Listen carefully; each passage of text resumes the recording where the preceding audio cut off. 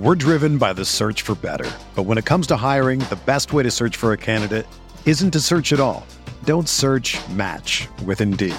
Indeed is your matching and hiring platform with over 350 million global monthly visitors, according to Indeed data, and a matching engine that helps you find quality candidates fast.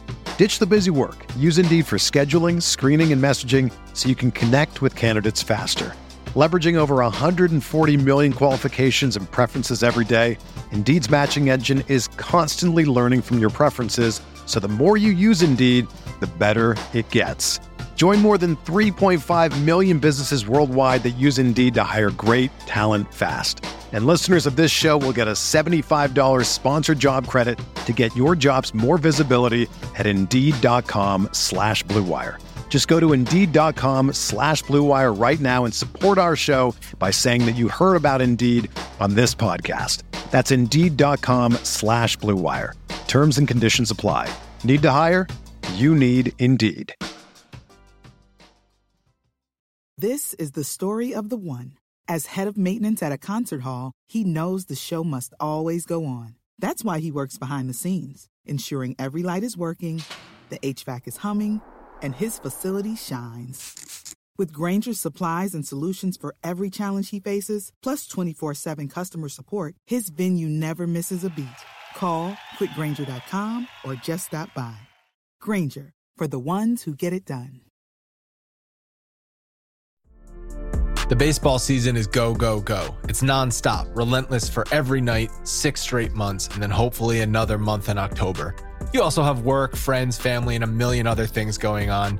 That's when you reach for a Coors Light. It's made to chill. There's only one beer out there that's literally made to chill, and that's Coors Light. I mean, the mountains on the bottles and cans even turn blue when your beer is cold. Is there anything better than opening up your refrigerator after a long day, seeing that icy cold Coors Light can or bottle in your fridge? The answer is no. There's nothing better. That's why when it's time to chill, you choose Coors Light. It's mountain cold refreshment made to chill. Coors Light is the one I choose when I need to unwind. So that's why when you want to hit reset, reach for a beer that's made to chill. Get Coors Light in the new look delivered straight to your door with Drizzly or Instacart. Coors Brewing Company, Golden, Colorado. And as always, celebrate. We are breaking down all aspects of Yankee baseball. This is the Bronx Pinstripe Show with your hosts, Andrew Rotondi and Scott Reinen. Let's go.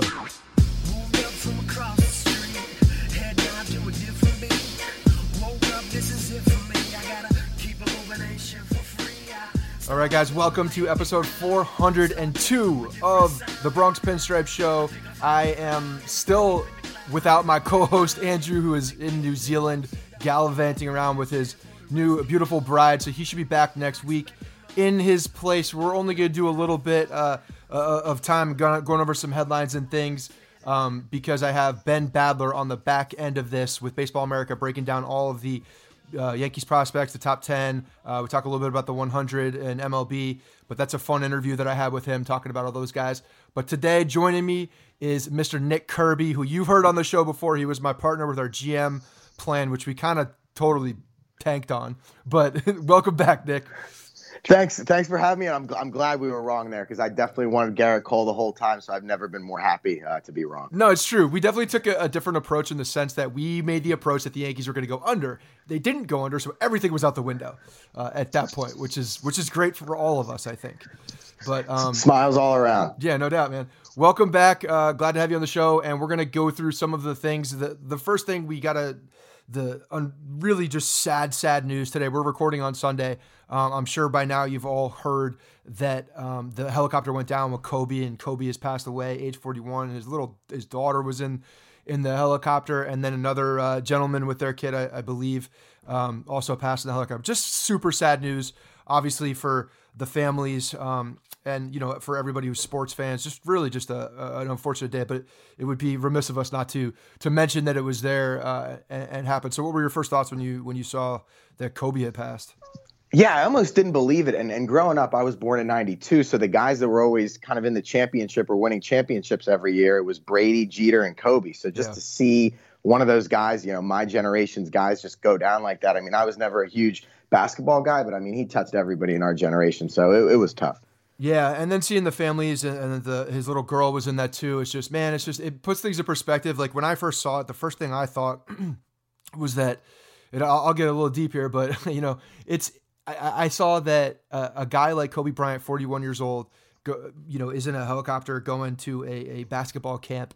And this thing goes down. It doesn't matter. It doesn't matter who you are, what your celebrity is, what your status is, what you've done in the past, who's around. It doesn't matter. Like, life is a precious thing. You got to take nothing for granted because you don't know when your last day will be there. And it's just puts things in perspective for me, having Kemp as a kid, a little baby who had a heart condition, still has a heart condition. There's just so many things that go into it. Like, he's born with a circumstance that will, potentially put some limitations on him. But then you see a guy like, Kobe, who is cut short at 41. It's like crazy, and puts a lot of things to perspective as a father and just a person. So, thoughts and prayers, I guess, all that stuff go out to the families, and it's one of those weird, sad days, man.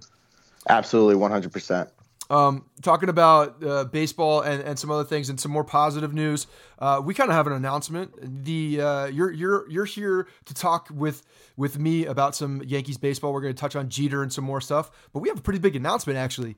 You are going to be the brand new co-host of George's Box with JJ. So congratulations.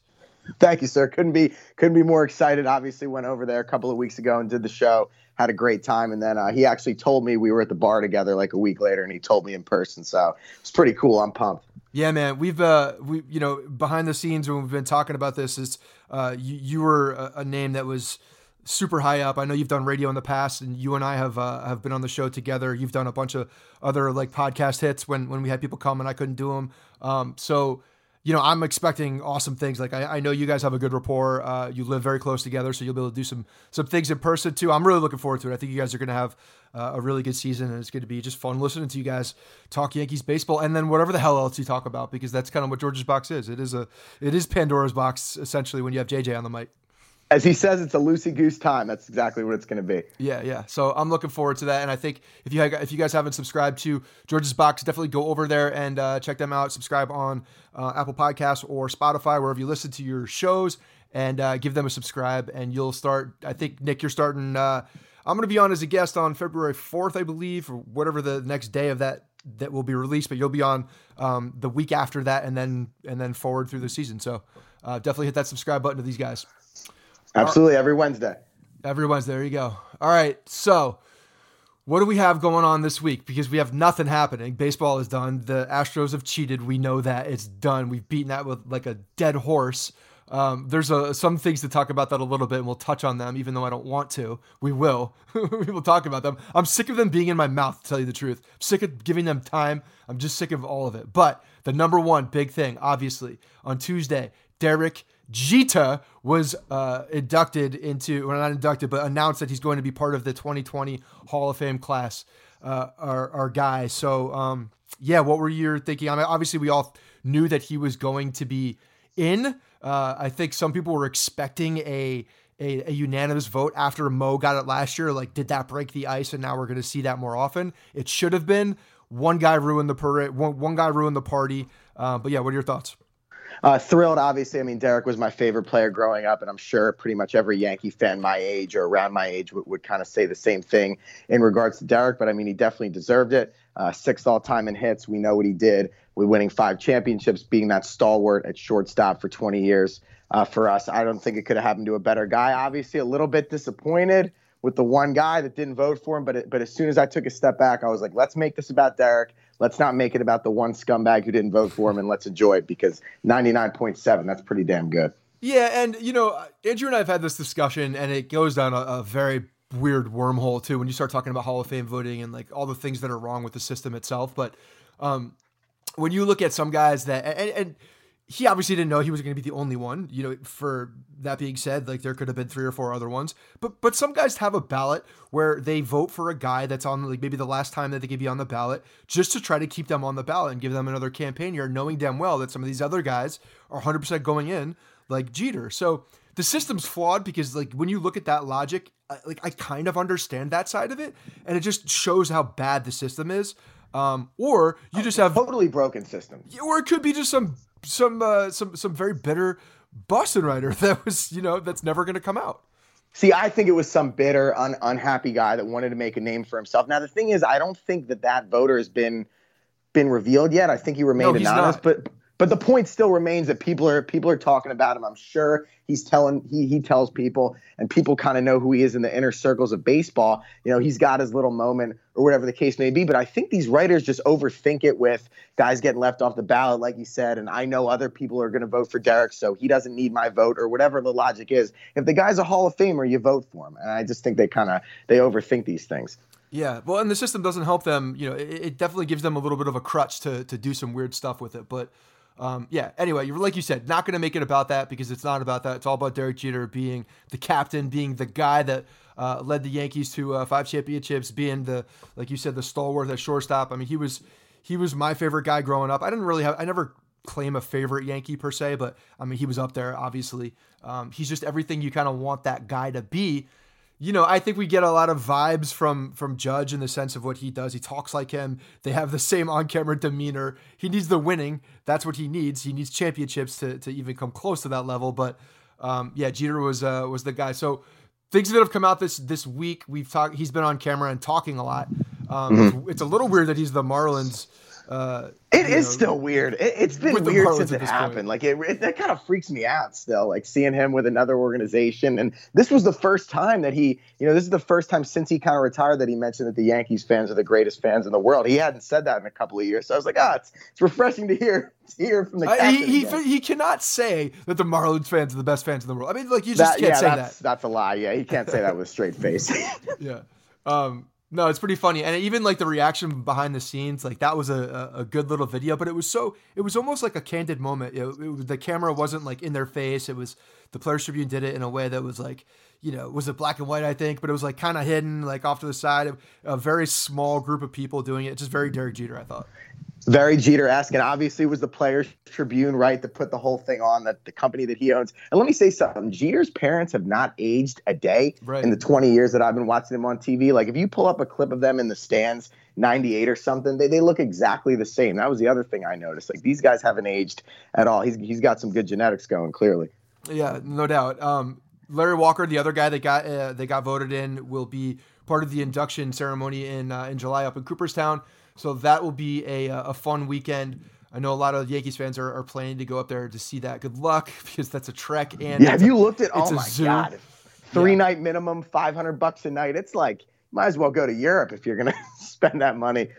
It's crazy. I mean, I was looking into it like right after Mo, right around that time. I was looking into it for Jeter and maybe getting a bus and looking at all these things. Everything was booked by that time, and I know people up there too that it was very hard to get anything going, and to get like a big group, just the traffic getting in there on those days, like with a bus, it's not a good situation. So it seems like the classic situation that sounds great when you're talking about it, and then when you actually think about the logistics of it and actually doing it, you're like, maybe I'll watch on TV. Yeah, no, absolutely. It's definitely one of those things, and it's not like it's a big town. It's a small town. There's only one way in. I think, at least that was the way I saw. And then it's one main road that's not a big road. It's a small little place. So it's going to be a zoo up there, but it's going to be a lot of fun watching that, hearing the stories. I'm sure a lot of people will be coming out as they have this week.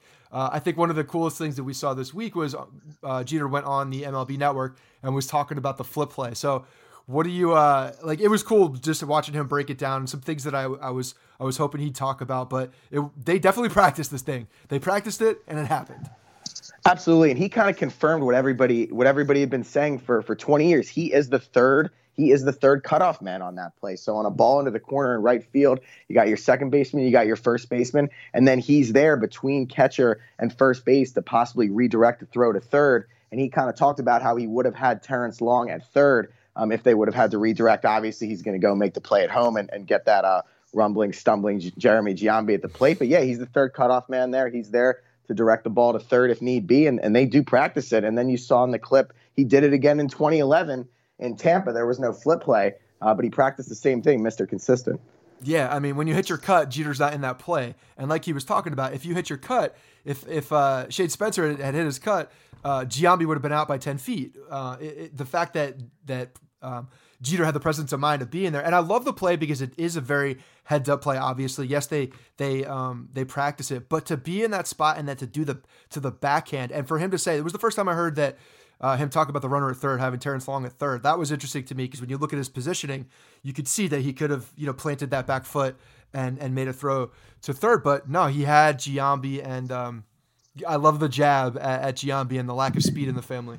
That was great. Classic Derek. And the play is almost poetic, like how quickly he gathers the ball and just flips it in one motion. It's something that I don't think he could ever recreate it, and I don't think we'll ever see it again, really. It's just such a random occurrence, and that's why people call it a generational play. So always cool to relive that. That's probably one of my most looked up highlights on YouTube for sure. I probably watched that about 1,000 times in my life. Yeah, and we did the Andrew and I last week released on Tuesday. We released the 1 through 5 moments that we had kind of ranked, and did a special episode about the Jeter Hall of Fame announcement, and the flip was the one on there because it was a crucial time. It was an unbelievable play. Like the circumstances had to be exactly right, and Jeter had to be in that moment and had to be there in that exact spot.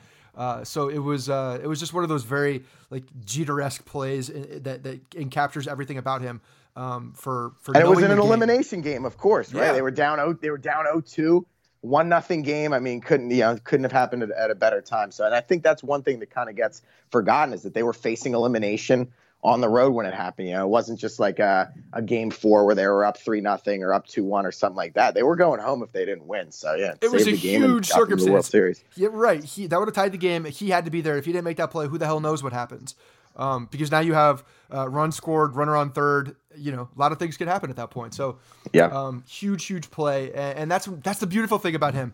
I was talking about the home run he hit against the Mets in 2002. The stone cold look on his face, man, when he hits that home run and just trots around the bases, and they had bumped him up to the leadoff spot in that point to kind of get something going. He walks up, hits that home run, and he's just like, you know what? This is what's happening. I'm put here to do my job. I'm not going to laugh. I'm not going to cheer. I'm not going to smile. He's just business. And he sets the tone. And I think that's one of the biggest things. He set the tone for those teams. And they all followed his lead. And obviously we saw some of the best baseball you could possibly watch. So incredible. Wouldn't trade it for anything. There were a couple mailbags that I wanted to get to. And guys, there were a lot of mailbags that came in. I'm going to save some of them for next week when Andrew is back, but there's 2 that were about Jeter that I want to talk about now that's obviously super fitting. This one's from Mike F. He says, with all the great Jeter press over the last week and going forward in this Hall of Fame tour, does the public image flip back to positive? The first few years of the Marlins were going to be the hardest anyway, and the Mattingly extension at least makes it look like they're buying into the future. So I don't even really know if it was a negative public image, but I know there were some things that had come out about what was it, a scout or somebody that they fired? He fired a guy that was sick or something and didn't retain. What was the guy's name? Jeff Conine maybe, or some of these like longtime Mr. Marlins that he let go. But the guy wanted a clean house. I mean, it was a bad franchise. I don't really blame him for wanting to get rid of guys that weren't getting the job done. Yeah, so I don't necessarily think it's a flip because I don't think it was ever to a point that was a negative public image. Jeter has done such a good job in his entire career for controlling the narrative and controlling the story. I still think it's the case. I mean, you saw it. He retired and started a publication after never speaking to the media about anything, really. He starts a publication. He was taking mental notes during all those interviews. He just wasn't saying anything. Yeah, he opens up a publication for athletes to talk to the fans and doing it themselves. So the guy has controlled the narrative every step of the way. And I think that's just kind of similar to what we're seeing here. It is, and it's going to be all good articles and all good videos and people showing him love for the next 6 months. So I do think that's a good question. Yeah, it's absolutely going to help. Not that the image was ever that bad. Maybe right around the Stanton trade, he took a little heat, but I think this summer and spring it's going to be all love for Derek. So yeah, it should start to creep back up. Especially when Stanton's hitting, on pace for 45 bombs this year. It's going to look like a great trade. Thank you, Derek. Exactly. The next one is from Jason Alexander. He says, yeah, I know. Not the same. Not George. This is George Costanza. This is all I'm reading this as. He says, this is an interesting mailbag I wanted to get to because I think it's obviously very fitting with Jeter getting announced. And we've alluded to other guys in the past too who have these qualities. But this might be controversial opinion, but I personally believe the title captain should be retired with Jeter. I know Gehrig, Munson, and Mattingly were also captains, but it seems like being the captain was a huge part of Jeter's identity. even more so than those other guys. Even if even if a guy like Judge is deserving of it, I feel like it cheapens what it meant for Jeter. What are your thoughts?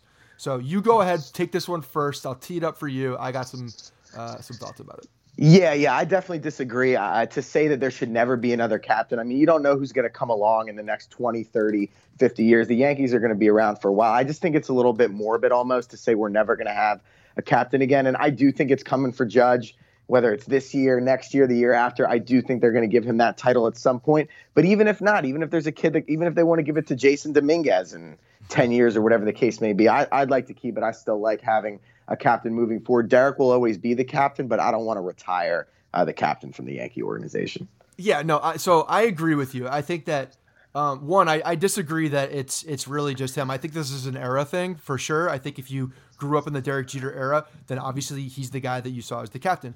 When I was growing up, before Jeter was Jeter, Mattingly was the guy. He was the guy that had the C that was the the heart and soul of those teams. So I think it's almost disrespectful to say that he would be the guy, and Jeter would never say that. But you look back at some of these guys, especially Munson too. I mean, Munson, people absolutely love Munson. The guys that grew up in that era, like, just absolutely love Munson. He's their guy. So it's almost a blasphemy, I think, to say that against some of these other guys. And I think people don't remember this, and I'm just making sure that I'm 100% correct on here, and I'm looking it up right now. But yeah, Guidry and Willie Randolph were named co-captains. Did you know that? You know what? I knew Randolph was. I did not know that the Guidry was. Yeah, and I feel like it's never talked about. It's never acknowledged that they were. Maybe because there was a co-captain situation, but that's hysterical in the 70s. That must have been such a it's just so interesting. Yeah, so Randolph spent 13 of 18 seasons as player with the Yankees and was co-captain of the Yankees with Ron Guidry from 86 to 88. So that never gets talked about. I feel like that one is a footnote in all these places and never gets talked about as being a captain. But you have these guys who are very important to their teams during that era. That's why you can't, to me, you definitely can't do that. Because exactly. And you could say that about any era. I'm sure there were guys in the 30s that, after Lou Gehrig passed, that said there should never be another captain too. Sure. I mean, everybody's going to feel that way about their guy. The Munson guys in the 70s, like you said, the Mattingly guys in the 80s, and now we're kind of the Derek guys. So, yeah, and you could say that about any era, and hopefully there will be another guy that comes along that is just as good and just as impactful as the guys that we just listed. Yeah, and don't you want that? I feel like I want guys to strive to be that, and not that you're thinking about it, but if you're doing the right things and you're winning as a team, and you're the guy who's leading that team and holds those same characteristics, that's a goddamn good thing. So I got no problem if someone is deserving enough to do it. Now, if we start talking about this in 5-6 years and the Yankees organization is throwing this out willy-nilly and just being like, captain, and they're throwing it out a little too fast, that will bother me. But if a guy that's very deserving, they don't do that though. I don't see them doing that. Yeah, they didn't retire numbers either. They didn't put sections in the field named after players either. They're doing different things now. There's a little bit of a difference in the way they're operating. So we'll see what happens. But I don't think it should be retired by any means. Yep, I agree. All right, so let's move on to some other stuff that's happening throughout baseball before we get to Ben Badler, and this is more of the stupid Astros thing, but we got to talk about it quickly. These guys are either not apologizing in a really terrible way, or talking about the fact that they're going to apologize at some point after they all have an in-house PR meeting and construct all the apologies and make sure that they are exactly the way Jim Crane wants them and all these things, but. It's gotten to a point where it's ridiculous. I'm over it. I'm so over it. I want them all to be penalized, but they're not going to be. They came out and said it again. No players are going to get penalized. But Jim Crane talking about there's going to be apology at spring training. Thanks for projecting and telling us when it's going to be. Hey, what are they going to line up and sing an apology together on stage? The whole thing's ridiculous. It almost seems like where is their PR department? Altuve saying we're the underdogs. Bregman saying is just saying. Nobody else is saying anything. It's just total dysfunction. And obviously Verlander making that stupid crack, Saturday night at the awards dinner. They don't seem to have any kind of unity or traction with this and any direction in which to go. And I'm just tired of looking at their smug faces. We've been talking about them for 4 months? Yeah, it's really irritating. It's very irritating. Verlander talking about that. CC was just getting pissed off, wanting nothing to do with it. Yeah, I wouldn't be surprised if CC, tackled Verlander. I would not be surprised if CC. He probably had to leave the room just so he didn't do that. He's definitely a guy who wears his heart on his sleeve. So, yeah. And then Keuchel talking about apologizing, but then being like, "Oh, well, I'm apologizing, but we didn't do it every day." Like, there's just you get these guys have no remorse for what they did. They don't care. They're still being cocky as all hell. So I think next year. It'll be interesting to see how it goes down. What do you see happening in between the lines? Because I'm wondering if we're going to see some rogue guys like Ryan Dempster throwing at A-Rod when that whole thing happened. Do you see some of these guys, getting sent messages during the season? I do. I absolutely do, but not by the Yankees. I'm sure they've already even talked about it, or they will talk about it at spring training, whether it comes from Cashman or Boone. I think, our management is going to tell these guys, don't do it, take it out on the field. We don't want to get into some scrap with them and bring more publicity to this. But do I think, maybe Blake Snell or Tyler Glasnow or somebody like that was on Twitter chirping a little bit might throw it Altuve or Bregman? Absolutely. I think that those guys are going to catch some heat. What do you think? Yeah, I mean, Bauer's not in the league anymore. He's in the National League. I don't know. Right. I don't know when Cincinnati or if they play Houston, but Mike Clevenger's still over there in Cleveland. I wouldn't be surprised if he dug one into their back. But yeah, I think there's going to be some messages sent early on. I don't know how it's going to be done, whether it's throwing just inside and just getting close. I can guarantee you this. If the ball is inside, I feel like because they are so arrogant and they are all about themselves, they will try to make it a big deal before they get hit. And they're going to think every inside pitch. They're going to think every pitch that's on the inside corner is going after them. They're going to be ridiculous about it. And this us against the world mentality after getting caught cheating is just the most ridiculous, tired way to go about it. Just own up to it. You're not the underdog. You're not the underdog. Not you just the got underdog. Caught. Yeah. All right, man. Well, we're going to get to Ben Badler of Baseball America to talk about all the prospects, but congratulations again. I'm looking forward to hearing you now once a week on Wednesdays with JJ at George's Box. Glad you could come on the show for a few minutes here and wrap up this week while Andrew is still gone. So, I'll throw it to you. Where can people find you on social media? And, what else you got to say? Yep, I'm on Twitter at NKirbyNYY, nice and symmetrical there. And yeah, just excited for the season. Going to be a big year for the Yanks and a big year for Bronx Pinstripes, so couldn't be more pumped. All right, well, without further ado, here's Ben Badler. We talk from Baseball America, talking about the top 10 prospects. We get a lot into Jason Dominguez, and then some of the guys that were even outside the top 10. We talk about some of the risers that he thinks can fly up the system as well. So a lot of really good insight. He's in the thick of it with all the prospects. He's down in the Dominican watching these guys. So it's a really good mind to get into to talk about these guys. Enjoy the interview.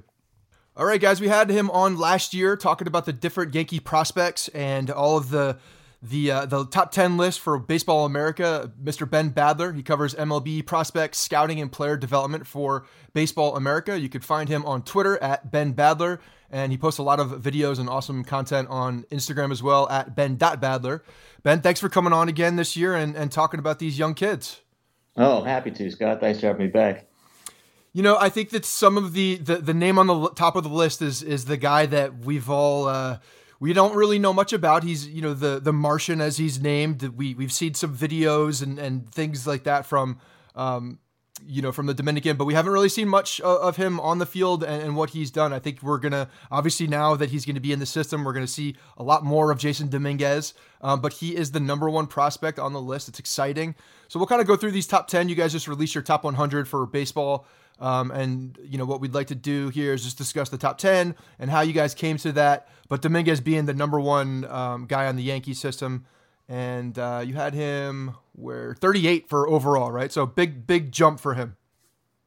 Yeah, he's it's definitely an aggressive ranking for an international signing who's 16 years old and has never played. But definitely a lot of very positive scouting reports on him from scouts who have seen him. I went down to the Dominican Republic and got a chance to see him play myself. He had one at bat. The game was pouring rain, and he hit it over they have a fence. You can probably seen on the video. They have the main outfield fence, and then they have like a giant chain link fence to cover up the tree so the balls don't go over that, and then he hit it over both of those fences.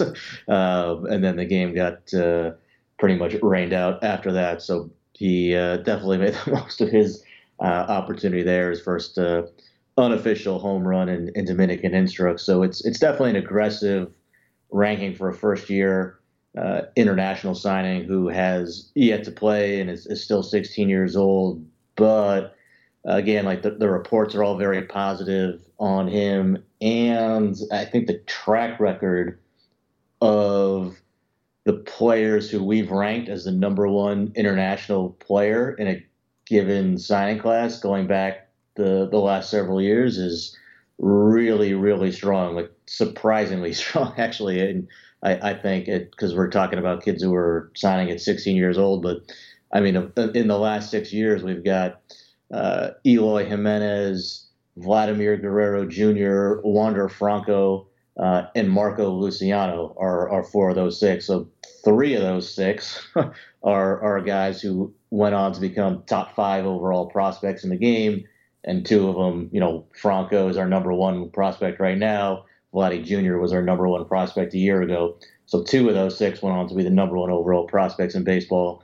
And then that fourth guy, Marco Luciano, we already have in our top 20, and he just signed in 2018. So he very well could be in that top 5 overall group, at this time next year or at some point in the next couple of years. So, there's 2 other guys in that group, Adrian Rondon and Kevin Maitan, who, Rondon is basically a bust at this point, and I think Maitan is certainly heading in that direction. So there's always going to be a lot of risk when you're talking about these kids who are signing at 16 years old and have no professional experience. But I think if you look at the recent history on these players, it's a stronger track record than, as much as I love covering these first year international signings.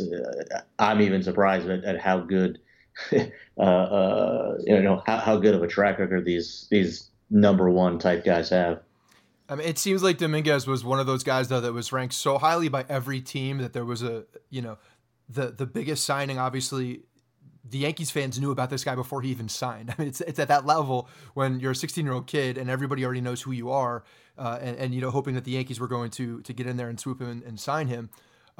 It seems like everybody is pretty much in consensus that this guy is he's a real deal. And just reading your report, about the different things that you guys have in the track record and the scouting report, you compared the body type to a young Moncada. But it seems like all the tools are there, and the fact that he's got some discipline, on both sides of the plate. Can you talk about the big strengths that you've seen for him as a player and what you guys are already seeing as far as that freak athleticism? Yeah, it's elite tools, certainly for his age and the body type. Yeah, I mean, it's hard to find players who are built like him. I mean, he's not that tall, like he's shorter than Moncada. He's like, I don't know, he's maybe 5'10". He's not a tall guy, right? But he's jacked. Yeah, he's compact, man. He's very filled out. If this guy was in, high school, he'd be on the football field and you'd be handing him the ball and he'd be just running over guys and running by guys. Just a physical, quick twitch, explosive athlete. And that quick twitch explosion shows up in pretty much everything he does. It shows up in the bat speed, the hand speed, and then the strength and the power too, just because of how much bat speed and how much strength he has. It shows up in his first step explosion, either running the bases or in the outfield. He's a well above average runner. He's got a strong arm too. It's an above average to well above average arm. So it's a lot of tools. But then, I think you mentioned the plate discipline too. This is not just a raw tools guy. This is somebody who has instincts for playing the game. And I think when you look at somebody, understandably, when you have somebody who has this much explosiveness and this caliber of tools at 16 years old, we're all going to want to talk about how good his tools are. And I think that's very understandable. But what I think probably should not get lost in this is just how much of a baseball rat he is. It's not like he's just a total raw, crude tools guy who doesn't quite know how to apply it into games yet. This is somebody who's grown up playing baseball his whole life, playing in games, and has a lot. You can see when he's on the field has just a pretty high baseball IQ as well. I mean, he grew up like much younger. He was a catcher. He always wanted to be involved on that side of the game. I mean, when you have that kind of, he probably could catch, I think, if you wanted to move him back there. But when you have that, the level of athleticism and speed and all the other tools that he has, I don't think, you want to slow any of that down. So this is a guy who has explosive tools, but is also a pretty advanced baseball player for a 16-year-old kid. It's funny because in the report it says that the Yankees described Dominguez as a player who might be constructed by taking the best tools from other players throughout their system and molding them into one player. So he's the video game make-a-player guy, is what we're talking about here. Like, this is the guy that you have a 10 for speed, a 10 for awareness, a 10 for discipline, arm strength, speed, range. Like, this is what the guy is. And he's so young that I think it's going to be a lot of fun for all of us now to watch, especially with the amount of coverage that's all over the place, and what we can see now, I think, with the digital age. But it's going to be fun watching him climb through the ranks. Do you see this as a guy that could possibly kind of fly through it, no pun intended, but go more quickly? I mean, we all saw Gary Sanchez coming in at 16 years old. We heard his name, it seemed like, for 20 years before he came up. But obviously, being a catcher, there's more things that I think you have to develop. And it seems like Dominguez is a little bit more further along in the maturation process as far as a baseball player and all the tools. I think he certainly has a chance to move relatively quickly, but yeah, I mean, I think Gary Sanchez is a good example of somebody who, I'm pretty sure he got to the major leagues when he was like 23 or so, right? Like 22, 23, yeah. Which, if you're drafted out of college, certainly a normal timetable to get to the big leagues, or even if you're drafted out of high school, it's not, unusual to get to the major leagues when you're 22, 23 years old. But, Gary being, a $3 million signing when he was 16 years old, I mean, I think just some level of like prospect fatigue sets in where I think we ranked him on at least 6 top 100s.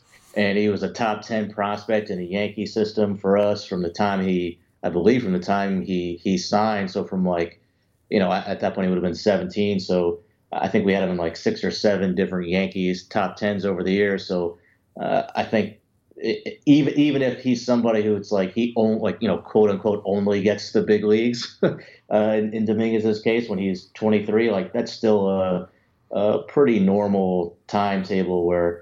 It's awesome that guys like Juan Soto are getting the big leagues at 19, or we see Vladdy Jr. at 20, or Cunha 21 years old, and these guys are just, Fernando Tatis Jr. and these guys are just killing it for the most part from the time they get there.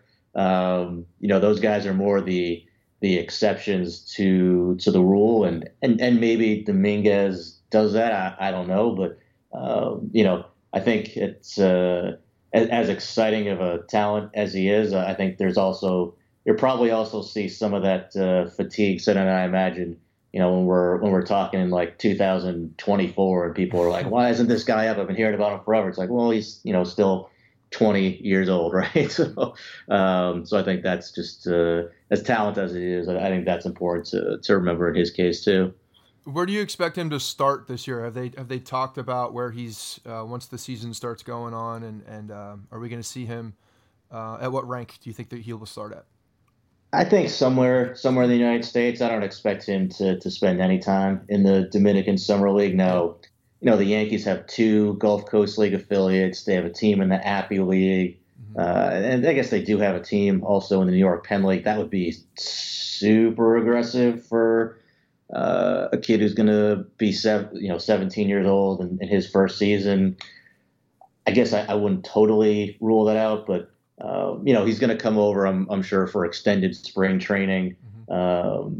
I would think the most aggressive they would probably be would be the Appy League. I believe they did that with like Everson Pereira, his first year out after he basically annihilated extended spring training. So I don't think it really matters a ton. Like wherever he's at this year, I think he's got a chance to be 18 years old and go to the South Atlantic League that season, wherever he is. But definitely expect him to jump straight to the States with the exact teams still to be determined after extended spring. Awesome. So there's a few guys that when I saw these, I was surprised. Actually, the next one, I was definitely surprised.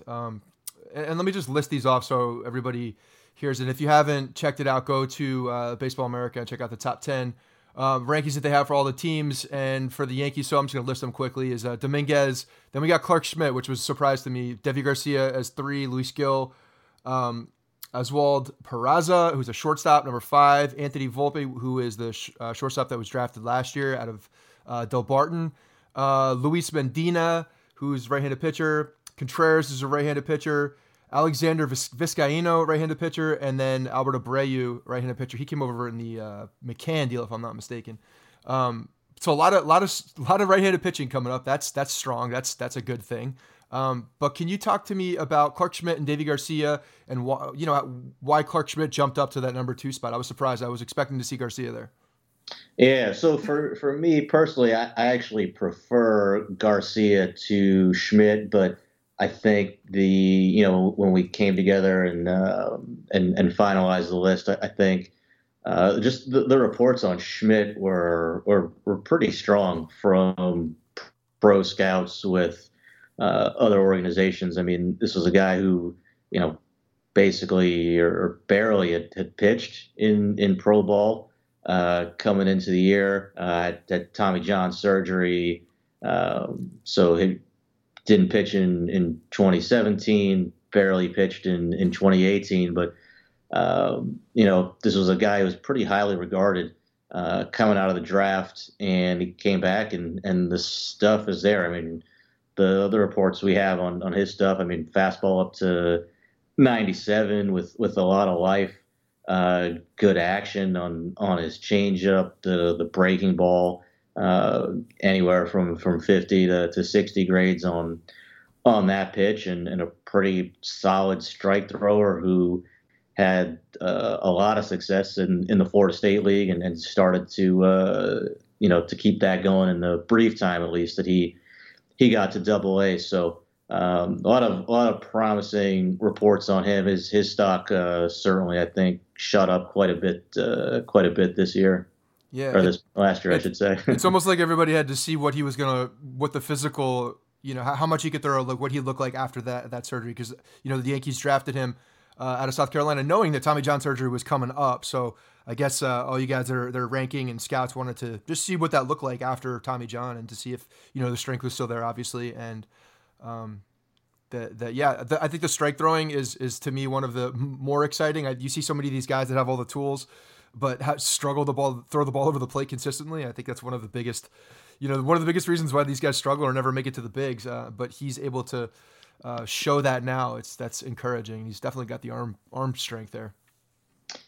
Yeah, it's when these guys come back from Tommy John, I think, and sometimes we think of it, like Tommy John, it's twisting an ankle or something, you'll be fine. Right. But it's it's a pretty major operation, and we've seen guys come back and their stuff just isn't there. I mean, sometimes I think we take it for granted, and the success rate of it is still pretty high, but it's definitely not a guarantee. So to actually see him come back and the stuff being where it's at right now, I mean, there's still some long-term durability risk. Want to see him throw more than 100 innings in a season, but what he did in 2019, I don't think you could ask for too much more. And then the third guy, Deivi Garcia, who I already kind of mentioned, he's the third Yankees prospect that you guys have on your top 10. Dominguez coming in at 30. I'm sorry, your top 100. Dominguez coming in at 38, Schmidt at 62, and then Garcia at 65. Obviously, you guys were all pretty close with Garcia and Schmidt as 2 and 3, being that there are 62 and 65 on your top 100 as well. But Davy Garcia is obviously a guy that we've all heard about. I was expecting him to make a late season bullpen appearance at some point. It never happened. He was in Scranton, but the kid really did seem like he showed good progress as he kept going up. And I know he had some rocky starts in Scranton, but it seemingly like he came back from those and pitched really well. And then they put him in the bullpen, I guess, to manage those innings at the end. But what are your thoughts on Garcia? And do you expect him to be coming up with the Yankees at some point as a starting pitcher, or do you see him more long-term in the bullpen? Yeah, I love Davy Garcia. He's one of my favorite pitching prospects in the minor leagues. I see a guy who's got a fastball that misses bats. It's got plus velocity. You've seen up to 96, even 97. Good life on it. Gets swing and miss when he pitches up in the zone, and then that breaking ball is such a weapon for him. It's just such tight spin, rotation on it, just dives underneath the bats of hitters. He's curveball. He's got a slider too. It's just that innate feel for spinning the baseball. That's I personally think is something you can't really teach. For the most part, and he has it, and that's why you see so many strikeouts from him. I think that there's some concern among some scouts just about his size, but I just, it's not something I really share for a pitcher who's in, AAA, who's, I think like 20, 21 years old now. If we're talking about a 16-year-old kid who's smaller, like all else being equal, I'd probably rather have the bigger guy who maybe has more physical projection left, but there's not really anything you have to project here on his stuff. He's this is a guy who's got really good fastball, really good breaking stuff. Misses a ton of bats.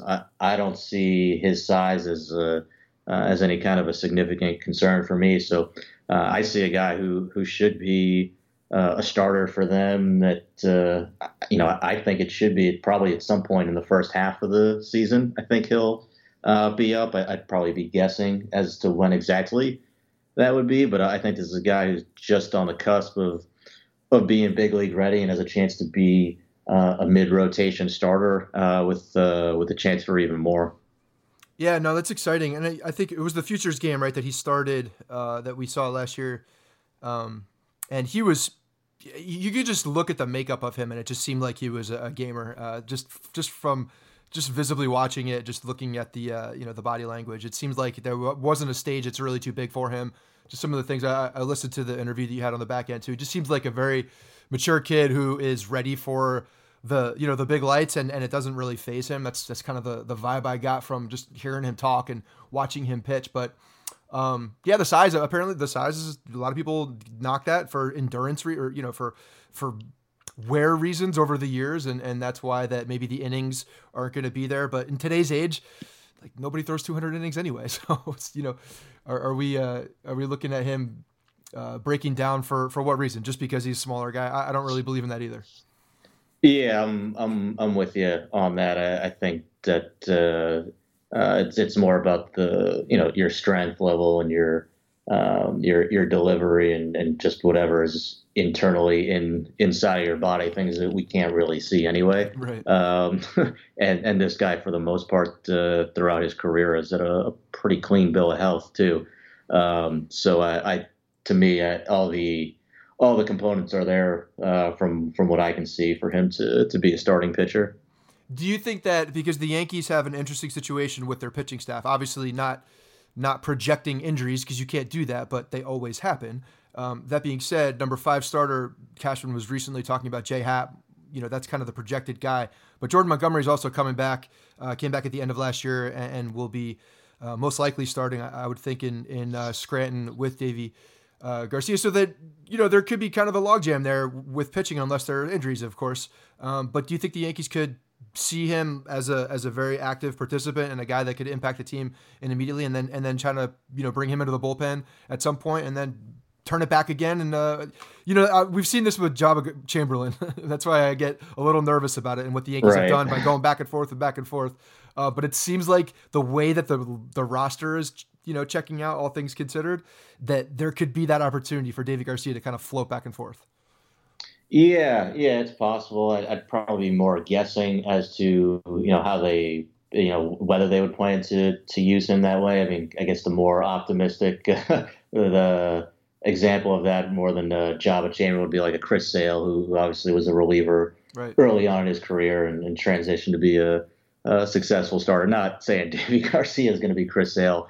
So I think he has, they have the option of doing that. For me, I would like to just see him just be a pure starter. I think he has more value that way. And by the end of the season, there's nobody that's only using 5 starting pitchers during the regular season. Somebody's going to get hurt, go on the disabled list, or just pitch like crap. It's just going to be the way it works out. So I think at some point, again, I don't know exactly when, but I think at some point during the first half of the season, you're going to see him coming up and pitching innings in the rotation for the Yankees.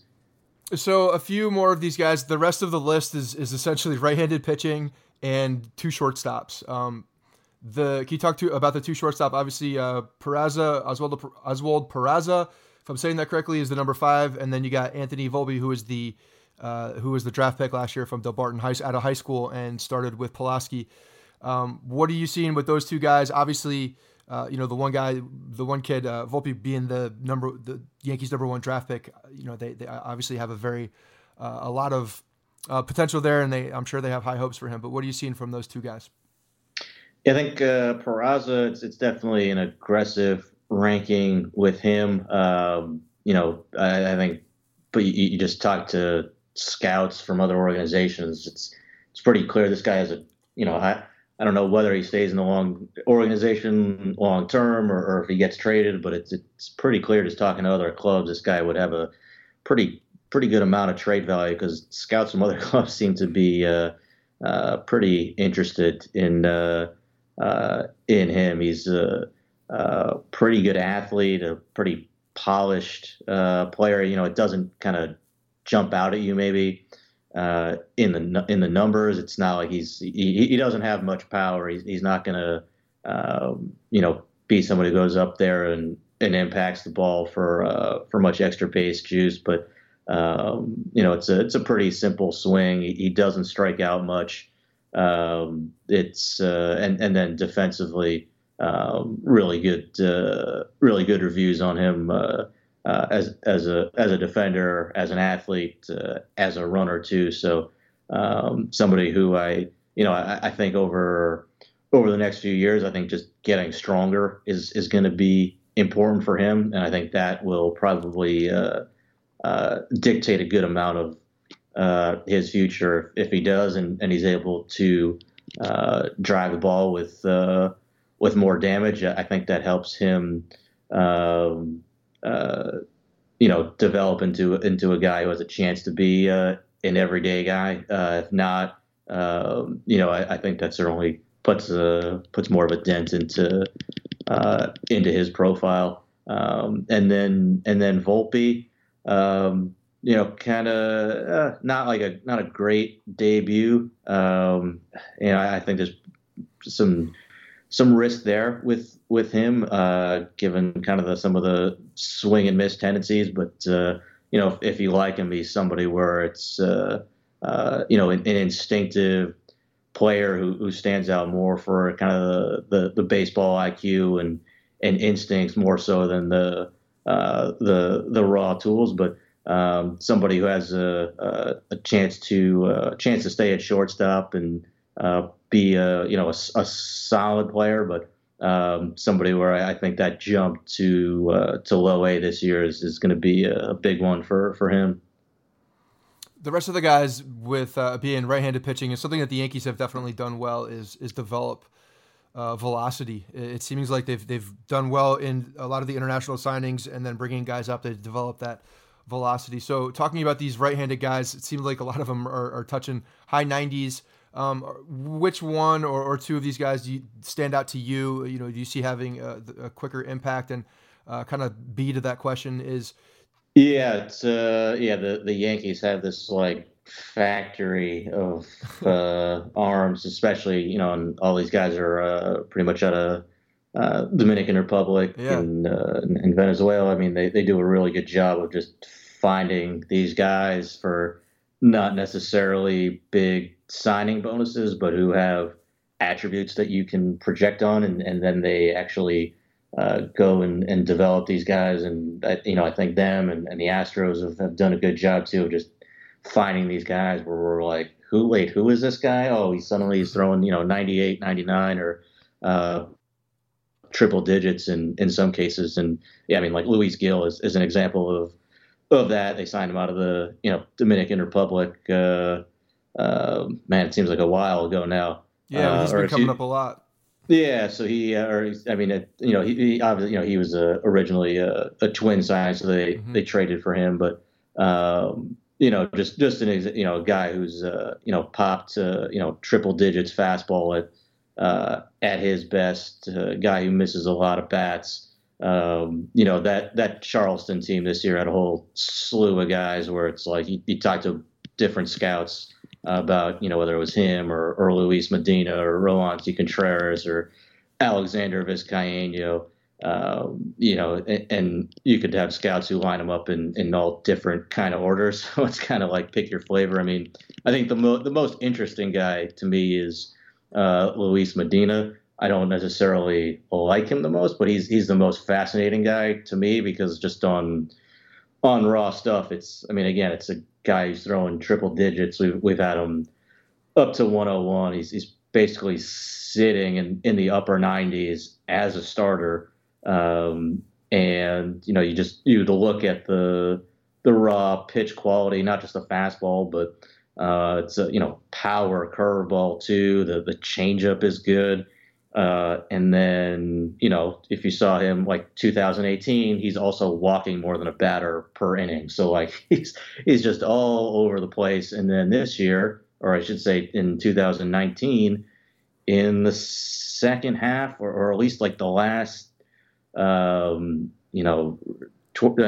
the last month or so of the season, it seems like he started throwing more strikes, and you want to hope that's like a sign of real progress and not just statistical noise, and it's just going to, revert to his wild tendencies that he's shown, really throughout the rest of his career. So I'm optimistic that change is real, but at the same time, still skeptical that it is, just given his entire history leading up to this point. It's still pretty scary. But this guy, I mean, just on pure stuff I'd put him above even, Davey Garcia, Clark Schmidt. I'd put him over anybody in the system just on raw stuff. But the pitchability, the feel for throwing strikes, really until that very, very end of the season,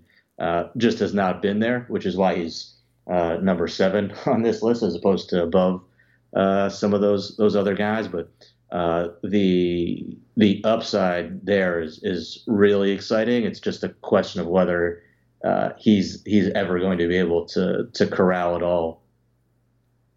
Yeah, the consistency, strike throwing, again, like you see that stuff, and I think it's probably even seeing it with some of the guys that have come up. Chance Adams was a guy that rose through the ranks pretty quick, but just couldn't control the zone well enough. I think that was to his detriment being on the team. But saw some action, and you just seen some of these guys fall off because of that. So I saw that he improved towards the end of the year. So I'm really definitely hoping that wasn't just a fluky thing, and that, like you said, it'll kind of fall back into the averages of all the metrics and such. But that it was a jump off point for him. So. Couple more guys that didn't actually make your list, which again surprised me not seeing them. And you're looking at the different people talking about. Florial is one of them. I think he was your number 1 last year, if I remember, if I'm correct on that. And then Anthony Siegler, who was a 2018 draft pick, catcher coming up. But talk about those two guys and why you didn't see them cracking the top 10. Yeah, Florial. I mean, it's I don't think there's any question about his raw tools. It's just he's got to start to translate it more into the game. He struggled this last year in Tampa. I think there's some length to the swing, and I think there's just a lot of pitch recognition issues too. So you see a really high strikeout rate that gets into red flag territory. I mean, he still has plenty of power, probably more raw power than what shows up in the game. Because again, it's just issues with pitch recognition and plate discipline and swing decisions, swinging at pitches that he can do damage with. I think some of the injuries he's had have slowed him down, but I think that the issues that he's had with recognizing breaking balls and controlling the strike zone are bigger issues that are just only going to, I think, get magnified as he moves up higher in the organization and kind of have already given him pretty significant problems even to this point. And yeah, Siegler, another guy where coming into the draft was a pretty interesting guy in 2018. Kind of a tough year for him too, just being so limited with I think it was hamstring injuries and a concussion too. So we haven't had a ton of time just to actually see him on the field. The reports that we've had on him have been just okay, but kind of don't want to judge him too harshly just based on the fact that he really hasn't played too much since then. But not a guy who at this point would fit into the Yankees top 10 right now. Yeah, it seems like there's still some good talent outside the top 10 that just kind of needs to show itself a little bit more. I mean, even with Florial with those injuries, you're talking about Siegler with some of those injuries, if they can rebound from that and show it. And I remember you talking last year about Florial, about that long swing and some of that plate discipline. So, it's been, I think it's unfortunate with the injuries that he's had too. He got hit by a ball, I think, right? And then I was actually there at the game when he injured his wrist against the wall in spring training. It's just unfortunate how, his progression has also been stunted by unfortunate fluky injuries too. But I guess that wears on you. You have to be on the field to be able to improve. And unfortunately, he's just not able to stay on the field either.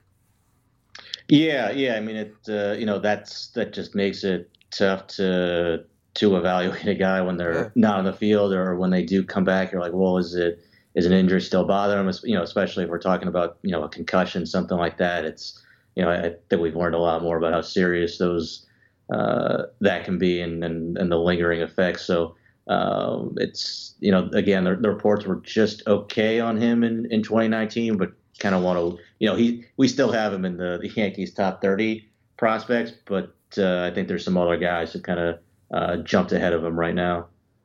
So you're talking about the top 30. Obviously, you guys released the top 100 in baseball, the top 10 for each team. Who's a guy that's, maybe outside the top 10 that we haven't spoken about that catches your eye, a guy or two that catch your eye that could be some, possibly next year in the rankings in the top 10 or guys that are just going to, maybe rise a little bit faster than others? I'm pretty intrigued by some of the lower level guys the Yankees had at the rookie level this year. They had a few guys in the Gulf Coast League, and Antonio Gomez and shortstop Alexander Vargas was a really good defensive shortstop, and Kevin Alcantara, a center fielder who played the year. He only turned 17 during the season, and he's like 6'6" and just glides around the outfield. He's just a really just physically unusual player, like a Dexter Fowler sized guy out in center field, but still really raw. But again, like he just turned, like he'd be a high school junior, I think, this year, maybe if he was in the States, or maybe like a young senior. Like he's just really young, but really high physical upside. But I think Antonio Gomez might be the most interesting guy to me, a catcher who, I mean, it's, I think people sometimes are like prone to hyperbole and exaggeration talking about prospects sometimes. And like, you look at these like lists of, showcases in the States, and like somehow everybody throws these like 1.8 pop times. And it's like, come on, like that's not, not real. But like Gomez legitimately has, thrown in-game pop times into like the low 1.8s. Not saying he's there every time, but like just on raw arm strength, I would conservatively go with a 70 arm on him on the 20/80 scale. And maybe that's just because I'm too much of a chicken to put an 80 arm on a guy who's like 17 years old, because it just sounds like almost too good to be true. But this guy has just an absolute cannon arm, but then you combine it with a really quick exchange, quick footwork. It's all the, I mean, just on pure throwing ability, it's just phenomenal to watch. He didn't get to play a ton this year, just for health issues that he had, but it's unfortunate, because I think if he had played more, I think a lot more people would be talking about this guy. Just a really exciting defensive catcher where the bat keeps improving too. I mean, I haven't even talked about his baggage, because his arm is that is that special. I mean, it's up there with Gary Sanchez's arm. It's pretty remarkable. But as a hitter too, I mean, he stays through the middle of the field. He's got some physicality to him. I don't think he's going to be like a middle of the order masher, but I think he's going to hit enough to be, or has a chance to hit enough to be an everyday guy, to go with a pretty special arm, and just a really smart player too, bilingual speaker, which is huge for a young Venezuelan catcher who's going to be working with both Spanish and English speaking pitchers right away. So I think that just helps, just gives him another thing to help him on the defensive side too. So he's somebody who I'm pretty excited to see, hopefully a full or hopefully a healthy season from him this year, because I think he's got a chance to really catch some more attention in 2020. And then last thing, I'm looking through some of the midseason stuff from last year as well, and I remember preseason even, I think these guys were on there. Maybe they were just guys of note that you had mentioned, but outfielders, Pereira and Cabello are two guys that were in your top 10 in midseason, but not this year. So are you seeing I'm interested to know like how the outfielders are projecting, besides Dominguez, obviously, because we don't really know much about him in games yet. It's all theoretical at this point, I think, just by looking at him. But some of these guys that have played, are you seeing some regression from where they were as prospects, or are they just being bumped out from other guys who have, maybe higher ceilings? Yeah, I think in Pereira's case, he struggled this year, but also like he didn't play a ton. Yeah, he got like sprained an ankle. I think he ran into a wall or was trying to make a catch and got injured. Didn't play a ton, and when he did, I think kind of the plate discipline got him in trouble. But again, he was like an 18-year-old playing in basically a college league in the New York Penn League up in Staten Island. So tough to judge. I mean, I really liked him a lot when he signed, but just going to have to wait for him to be healthy and kind of wait and see on him. Antonio Cabello is a guy who's he's always had like pretty strong tools and like a really unusual package. I mean, he's maybe like 5'10" ish, 5'11", but like he's just built like I don't know what he's built like a catcher. He's like 210, 215. Okay. But like, at least as an amateur, he was also a plus runner, but he was also catching as an amateur. So just a really unusual profile. Hit really well in 2018 is his first year in the Gulf Coast League, like really, really well. But then this year jumped him up to Pulaski, and I think the plate discipline got him in trouble. He looked like he was a little bit heavier and a little bit more sluggish. I don't know how much of that is, a guy who looks like that. I think if he's, if he's hitting well, he looks, you just say he looks strong and compact. Right. And if he's struggling, he's maybe out of shape. Yeah, it's but like. So I don't know how much that plays into it, but there's definitely still some pretty interesting tools there, but there's always been some stiffness to his game too, and he's always just been even going back to like when he was an amateur player in Venezuela, he was just a divisive split camp kind of guy, and I think this past season where he struggled didn't help him there. So, look, all these guys we talked about, Cabello, Pereira, all the other guys, Siegler, and then these guys are all still in the Yankees top 30. They're like interesting guys. And I think, if we take like 6 or 7 of them, by the time they get to, to low A or maybe even high A, a lot of them are just going to kind of hit a wall by that point. But I think a couple of them will probably break through because there's a lot of raw talent there, but there's just a lot of red flags for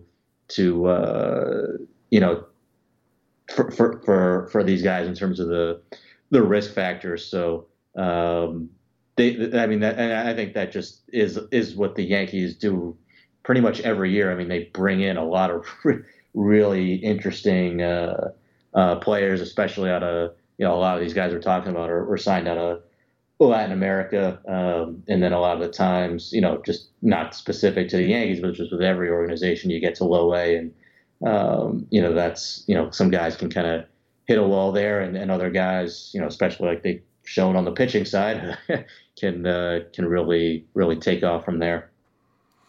Awesome. Well, I'm excited. I know that there's a lot of raw talent, and I think a lot of these international signings that the fans don't really know too much about are going to be guys that will surprise some people, and we'll start to get in some of these names. So, Ben, I appreciate your insight as always. It's always good to get hear it from a guy who's able to see these guys live and in person as well. So, appreciate all the insight. And again, if you could tell everybody where they could find you one more time, and anything that you guys have coming up at Baseball America. Yeah, absolutely. Twitter, Instagram, just punch in my name. I'm pretty sure I'm the only Ben Badler out there, so it should be pretty easy to find. Or baseballamerica.com is where all the work that we do for the draft, for international signings, for minor league prospects, all our prospect rankings, all our scouting reports at baseballamerica.com for $6.25 a month. Get access to all our coverage year round, and our prospect handbook should be hopefully coming out. I know a lot of people have already ordered that, so hopefully that should be delivered, I hope, within the next few weeks or so. The Baseball America Prospect Handbook is the 900 scouting reports, top 30 players for each organization, and a whole bunch of other information, even just beyond the top 30 guys for each club as well. Awesome. Well, I will definitely nerd out on that thing because I love reading about these young guys and all the upside for them. It makes me happy and look forward to the future. So, Ben, thanks again, man, for coming on, and we'll definitely get you back on the show and talk about these kids a little bit more down the road. Awesome. Thanks, Scott.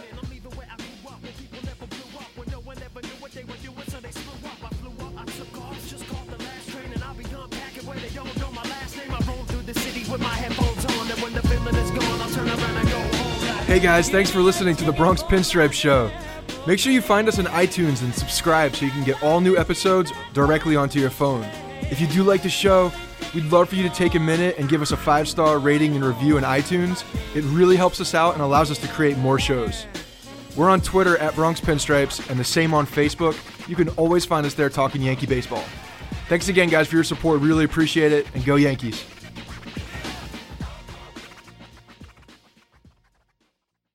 Everyone is talking about magnesium. It's all you hear about. But why? What do we know about magnesium?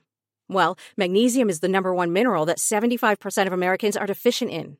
If you are a woman over 35, magnesium will help you rediscover balance, energy, and vitality. Magnesium supports more than 300 enzymatic reactions in your body, including those involved in hormonal balance. From functional medicine doctors to mental well-being and female hormone experts, we all know that magnesium is the one mineral to improve all aspects of well-being and health. But which one? Magnesium Breakthrough from Bioptimizers, the trusted choice recommended by leading experts with 7 best-absorbed forms of magnesium to ensure your body receives the support it needs for overall well-being. Go to bioptimizers.com/balance today and use code BALANCE10 for 10% off. Support your journey to wellness at bioptimizers.com/balance. Magnesium Breakthrough from Bioptimizers, your foundation to optimal health and vitality.